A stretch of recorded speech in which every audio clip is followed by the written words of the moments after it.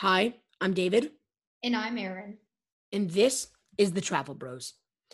So, in this episode, we have a good amount of stuff to talk about because Aaron and I prepared a pretty long outline right before this.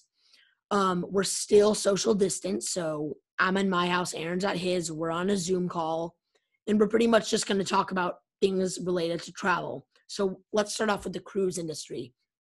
Carnival Cruise Lines, Norwegian Cruise Line, NCL, and Royal Caribbean Cruise Lines, RCCL, hit an all hit all-time lows on their stock. Is that correct, Aaron, that they all hit all-time lows? They did hit all-time lows. Although, sorry, I'm just making sure. Although Carnival hit significantly lower than NCL and RCCL, I actually don't know why. Aaron, why did Carnival Cruise Line get hit much harder than Norwegian and Royal Caribbean?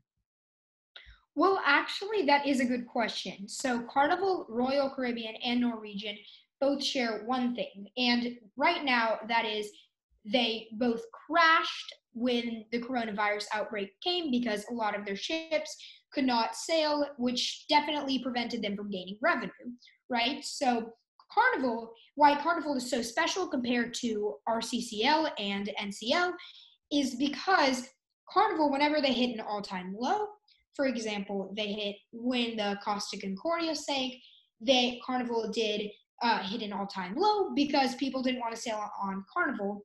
When Carnival owned they owned Costa Cruises, and the Costa Concordia was part of Costa Cruises. So they hit an all time low. And what happens when Carnival hits an all time low is their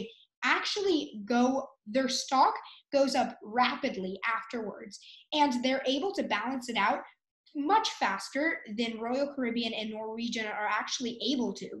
And Norwegian and Royal Caribbean are slowly balance their stock out compared to what Carnival does because Carnival comes up with intelligent ways to maximize their revenue even when there's a pandemic happening like now. David, just moving to a slightly separate topic, but in other places, like how are they doing right now during their quarantine and their coronavirus their experiences around the world? Well, yeah. So I'll take Israel, for example. Israel is a country in the Middle East. They have been doing a 2-week quarantine for a while now, even before most countries have, like, if you ask someone right now on the street, are you going to go out of town? They would say, of course not. But when most people would say, yeah, I'll go out of town before coronavirus got hit hard, people in Israel weren't leaving because they knew that if they left, even for a couple hours outside of their country, and they needed to come back, they would have to have a 2-week quarantine. So they were thinking, why would I leave my country for a couple days if I'm going to need to wait 2 weeks before I can get back into my own country? I'm going to move on a little. Like South Korea, Israel, and China, they all battled the outbreak with much more success than the USA is battling it currently, although they're still battling it now. The reason that they are battling it with so much more success, we know that they are because their life is almost back to normal. It's not totally normal. They can't be with like a big crowd of people, but they can go back into public spaces and almost have life how it was before. And I'll kind of go into detail, but Aaron will go into the most detail about why. It has something to do with their cellular privacy and how they gave their country permission to track them, not in a weird way, but just to track them where they are and what they were doing where they are. Aaron, can you elaborate on that a little bit about how the countries battled it so much better than we are battling it now? So, yeah, as you said, the country of Israel, China, and South Korea, those countries have been tracking their citizens. Now, the citizens don't necessarily have to give the country permission to track them. So, in a way, the citizens could feel they could feel like they are being taken advantage of, although that's not how they should feel, because it is for the greater good of their country. Now, it's a very smart thing what those countries are doing because they're able to see using the citizen cellular data. They can see where they've been, if they've tested for coronavirus, if they've been tested positive for coronavirus. They can see exactly where they've been within the past couple weeks, who they've had in contact with, where they've gone, and like which restaurants or public places they've even gone to, which is very helpful in tracking the virus and stop and stop slowing the spread of it. Now, also one thing that we haven't been doing as well as those countries is mass testing. Now, it's something that we really need, but unfortunately, in the United States, not a lot of people are able to get tested. I know a lot of people who have applied for testing, but you can actually get declined to get tested. They can reject your submission to get tested. And it leaves a lot of people in a difficult situation because they could be like, should I go outside? Should I be with friends right now? I don't know if I've tested positive, stuff like that. So in the United States, it's more difficult to track the virus. And also, we're less prepared for it than those countries because if any of y'all who are listening recall I don't remember exactly when, but within the last couple years, the president has actually fired a large portion of the pandemic response team of the United States. And that has left us less prepared with less resources than the other countries. But David, I have a question. So furthermore on the topic of how does mass testing differ in other cities? Like, is it easier to get tested in New York or Houston where we live?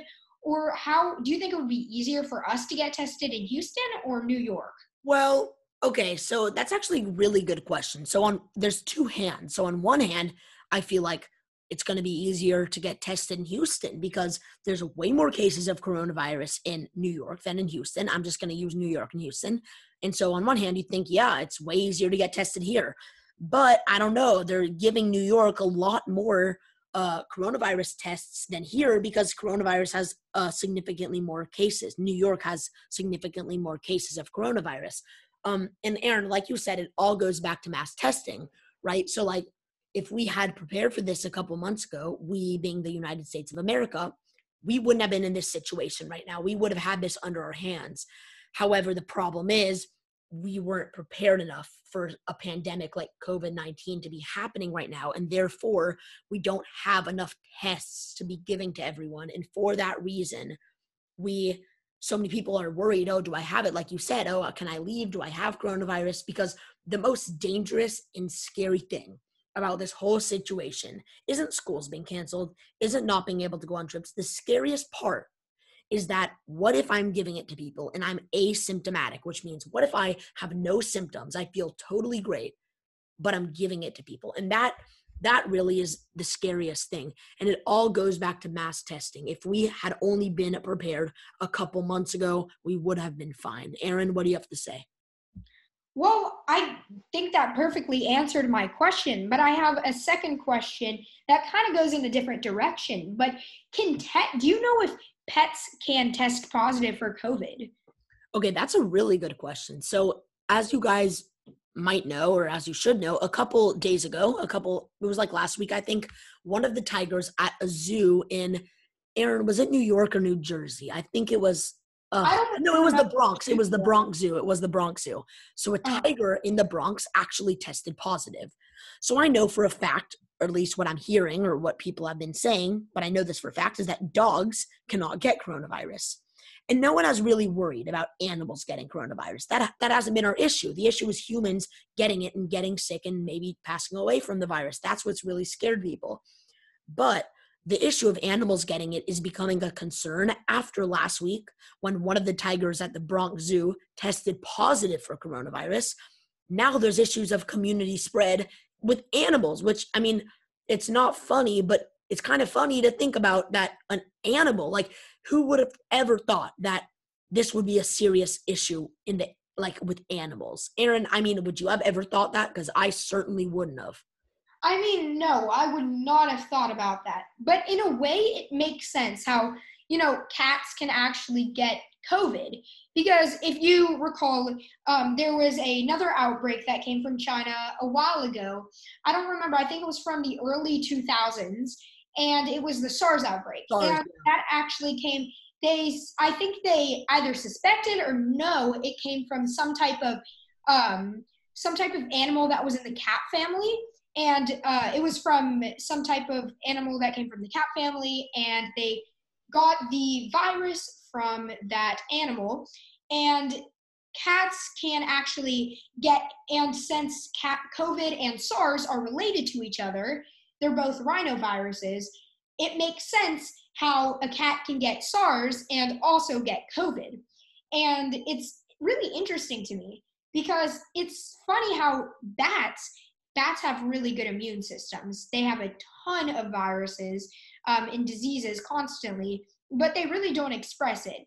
But it was thought that coronavirus originally came from bats, and it's funny to think how they can actually have the same exact virus that we have, but they don't really get sick from it. Yeah, and it's something else. Like if you were to get sick and like you have a runny nose, sore throat, those common things, and someone says, "What is it?" You'd probably say, "Oh, it's a virus. I got a cold," right? But the question is, how do you differentiate between, "Oh, it's a cold," and "Oh, I have COVID-19." I mean, that's the scary thing. So I mean, everything. It's so much that we can't really say this all in a podcast, but guys, we really thank you guys for listening. Please support us on Patreon. It's www.patreon.com/slash the Travel Bros Podcast. No capital, no spaces. Thank you guys so much. Aaron and I are going to upload another podcast on Saturday or Sunday of this weekend. And please, guys, Aaron and I are also we have our podcast host is Podbean, a very common podcast host, and we're going to upgrade our Podbean account soon, and it's going to give us a lot more things that we're able to do. So just stay with us, guys, and thank you. Until next time, this is the Travel Bros.